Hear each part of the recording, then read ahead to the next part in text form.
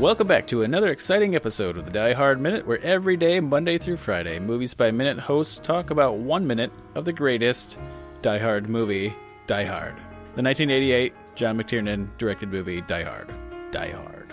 I'm Jonathan Carlisle of previously the Princess Bride Minute and futuristically the UHF 60 Second. I am David Johnson, and I'm going to go ahead and declare that I am David Johnson of Die Hard Minute, now that this is my fourth minute on Die Hard. And Steve is no longer with us, unfortunately. But we are moving on, and so is the minute. So we are in minute 124, where we start off in the same place that we left off. And that minute ends with John and Holly kind of getting into the mix of all the people. Mm-hmm. And so, here we are at 124. And David, you still haven't seen the whole movie. You've only seen these minutes. So I've seen 4 minutes of the movie now. Yeah, so we get like a lot of long shots in this minute. Let's see. We do see some characters that you haven't seen before. We did see some of the cops last minute, but in this one we kind of get a hint of like some news teams coming in. But these are not, we see news teams and rescue workers, but they're not, we don't recognize this news team, do we? We do, but you don't. You do? Oh, okay. Yes, because even in this minute, though, even though they enter, the one guy that we really recognize, his back is to the camera. This minute doesn't really highlight him. I don't know. I guess we'll have to find out if next minute we even get to see him then. But yeah, the news team is a whole nother aspect to this movie. This jerky news guy trying to get all the stories and jerking everybody around. Wow, I didn't realize there were so many different threads going on. It's very... yeah. So let's see. We start up with John and Holly. So I assume that John has pulled Holly back in, or she crawled back in, and they're kissing up. Oh, so you realize that they have a relationship. What do you think their relationship actually is? Well, I would hope that it's... some kind of a relationship, like a husband, wife, or boyfriend, girlfriend. Anything other than that is going to cast quite a bit of a pall on things. Like no Luke and Leia brother sister thing. I hope not. So they are married, or they were married, and they technically I think are still married, but they're separated. She moved to L.A. He is a New York cop. He's coming out for Christmas, and then all this stuff happens. So it's kind of a reunion for them, not just because they're getting back together, but because they're getting back together. So that actually does, back in minute 121, when she first sees him come down the hallway, her facial expression was weird for me to interpret. There was a lot going on. She seemed kind of let down or dismayed, but that could have been, I chalked that up at the time to... the condition that he was in with his wounds and the amount of baby oil that he had on his chest. But so that could possibly be that she was hoping for somebody else to save her. So they're getting back together. How's it been going in this movie? Do you think they're going to make it? Well, they don't. I think when you see them, see each other again, I think that might be the first time they actually see each other from, you said it's the beginning of the movie. Okay. Because she's in the group of hostages and John isn't. And just paying attention to events that are happening, she starts to get the clue that John must be in the building doing something because he's not with them and things are happening. Well, I think actually she wanted him to be out there and he didn't want to move out with her. He didn't want to leave New York. But they're back together for now at the end of this movie. Well, he definitely is sticking close with her as the minute kind of unfolds towards the end of the minute. He's helping her out of the building, and he's got his arm around her. Mm-hmm. And at the very end, to skip all the way to the very end of the minute, the right where the minute stops, there's a really nice lens flare actually that comes behind them. Very, very J.J. Abrams-esque. This guy John McTiernan must have taken some notes from. He went into the future. Yeah, I do think that's funny how I mean I realize why people say it, but it's funny that it makes it sound like J.J. Abrams invented lens flares. Yeah. So besides John and Holly, we get to see kind of everybody else now. We're scrolling down. It's a pretty interesting mess. So we see that we got some exploded bits at the top, and it scrolls down the whole way, all the way down to the parking lot, just to show us that they can merge effects, and it's kind of give us the all-in-one. And this parking lot is crazy. We got all that paper coming down. There is a lot of paper. A lot of paper. Like, that's a lot of paper. Like, I don't... You look at it, you think that's a lot of paper. But I've heard different statistics, which I forgot to look up and write down for this thing that would have been helpful for. But, you know, when, like, the New Year's happens, and, like, New York City, they let all that... confetti. All the confetti go, and it just covers everybody, and, like, that's a lot of paper. That's a lot of stuff to cover that much aerospace. Yeah. So... Yeah, how many trees? If we're quantifying it in trees, how many trees would you say are floating in the air right now? What kind of tree? Ooh, that's a good question. Like a jack pine, let's say. Do they make paper out of jack pine? Probably not. We'll go with jack pine anyway. Yeah. 35 was the first number that popped in my head. 35 trees of paper. Yeah, I'd say that's about right. Good. Well, we're in agreement, so it must be right. We're declaring it so. 35 jack pines. So that they have to put that in the end credits then? That no animals but 35 jack pines were harmed. Were definitely destroyed in the making of this film, yeah. Now, I like that it all seems to be white and green. Yeah, it's like MSU just won. Yeah. some sports ball event.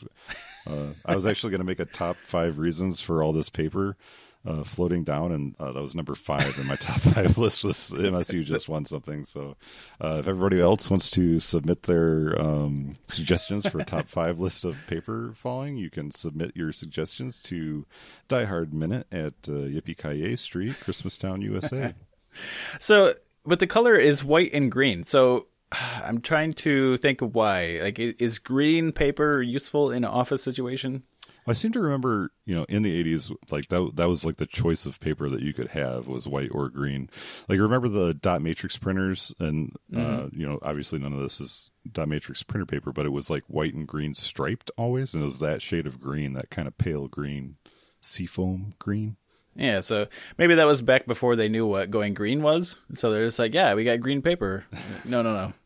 We'll fix this. We got to work on this. But so you're saying Steve, I think, was saying in the earlier minute that these are all supposed to be bearer bonds? Well, yeah, I don't know if these are. I mean, okay, they're clearly blank. These are clearly blank, yep. There are times in the movie when they should be bearer bonds, and whether they should be bearer bonds and they're blank, or whether it's just supposed to be paper and they're blank, I don't really know. But there are certainly times when it's supposed to be money raining down. So yeah, but even then, if the bearer bonds weren't a thing, and this was just like, well, it's just office paper, like, this is just a lot of paper.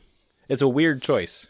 Yeah, and it's a lot of, like, purpose. Like, you can see when they're coming out of the building, there's close-up shots, and it's just like an 8.5 by 11 blank sheet of white paper. And I guess if you wanted to get really meta about it, you talked to last minute about how it was his daughter that was a hostage, and she actually did fall out the window and die. Yes. So this could be like the filmmaker saying, you know what, we're not following this book. It is unwritten. We are making our own story, blank paper.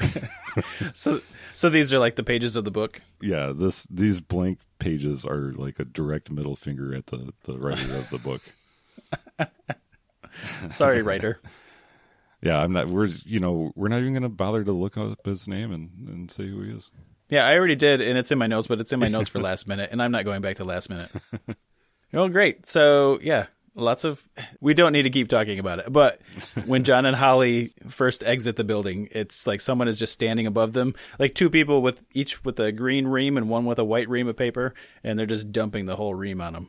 Yeah, and I think it's okay to keep talking about it because proportionately, the amount of paper on screen in this minute, we're talking about it in an appropriate amount, I think. That's true. Screen time wise, we are talking about what's there. The paper has more screen time than Brucey in this minute. It does.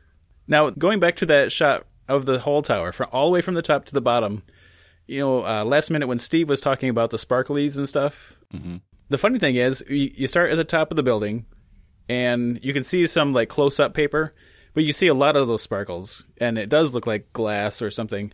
But then when it gets to the bottom, you see like, oh my goodness, it is paper. Like all that sparkle stuff is paper.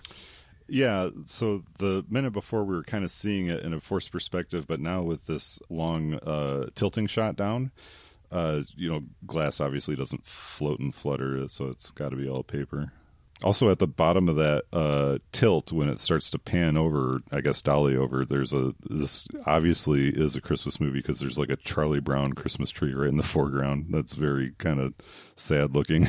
Yeah, they definitely had a lot of fun with this movie, and they stick Christmas in every which way they can. Mm-hmm. This news van that pulls up, you don't recognize the characters, and that's fine. But have you ever seen a news van that has like their logo on the front of it, like an ambulance? Like it's backwards even? That doesn't seem... I see that it is on there. I guess I haven't spent a lot of time studying news vans, but that seems weird to me. Was this the 80s, like, the heyday of crazy ambulance-chasing journalism or something, where they're just going to run cars down on the road and, like, get out of my way? Well, maybe it doubles as an ambulance. They run somebody down, film it, and then take them to the hospital. It's very Nightcrawler. Where'd you find them? In front of my van. I guess that makes sense. Perfect sense. But there's a lot going on. I did not really study this parking lot, but there's a lot going on. It's kind of impressive from a production standpoint. Oh yeah, it's a nice shot. The long the tilt down that goes into the dolly move to the left. It's a really nice shot. There is a lot going on. There's everything. There's ambulances, there's trucks, fires. There's smoke. Cops. There's smoke on the top of the building. Smoke coming up from the parking lot. Yeah. Let's see. Do you have the minute in front of you right now? Oh yeah. If you go to second 29, if you look just off to the right of center, there's a big Hulk right there, and that Hulk is flaming and smoking. I believe that is the helicopter. Oh, okay. Yeah, when the Charlie Brown Christmas tree clear screen. Yeah, behind that. Yeah. Yep. Okay. One thing about this shot that I thought was kind of interesting is I know there's a lot of emergency workers, but there's a crowd of people that's kind of like running towards the building. Some of them have their arms around each other. That looks like what you would expect, like hostages or something like that to look like, except that they're walking towards the building. And that seemed kind of weird. Unless they all know that John and Holly are about to emerge, and they're like, let's go see them. Well, I would postulate that they are potential bereaved of hostages, like immediate family members of people that, they're looking to see, if their significant other or whatnot made it out or not. Oh, so actual people that care about other people. Yeah. I'm curious if there was a name of this establishment, like the building, like the trade company or whatnot that they were heisting the bearer bonds from. Yes, it's the oh no, I'm not the person to have for this part. Japanese firm? Yakatomi Plaza? Yakatomi Tower. I keep saying Plaza. It's something like that. Which is not the same as the Japanese guy who was in charge that died. His name was Joe. Yeah. So yes, the building in the movie, the building is famous in the way that it's kind of its own character. So it does have a name. Everyone who has watched this movie a million times knows the name. Well, I apologize to the listeners at home for showing my... Yeah, but we told you not to watch the movie. I'm the one that's actually watched it, and I can't even pronounce it. Let's see. So we go to I haven't even really looked at my notes. Let's see. My notes say paper. So I think we covered that. Yeah. Garbage, helicopter, paper. Oh, I have a note. So Brucey has been bare-chested in the extreme in the previous 3 minutes and is at the beginning of this minute too. But then towards the end of the minute, the final few seconds of the minute, when they emerge from the building / plaza, he has a coat.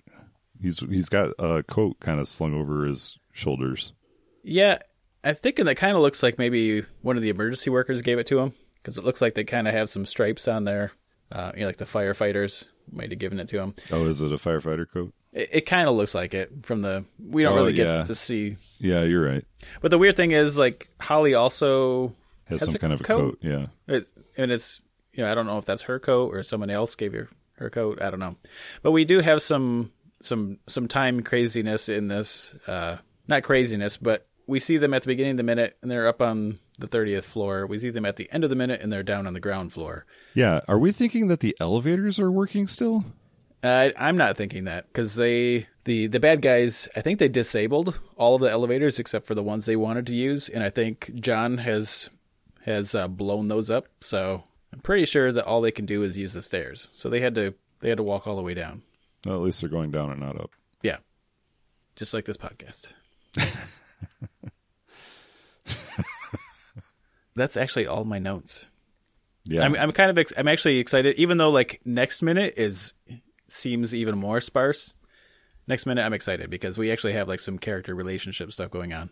This minute, we don't really have any of that. It's just everyone take a step back, take a breather, take it in. Yeah, I suppose that long shot is gives everybody a chance to mourn the voice of Marvin. Well, yeah, let's. I don't have any other notes for this minute either. I guess let's move on. Much like John McClane's gun, I'm empty. All right. Exit diehardminute.com.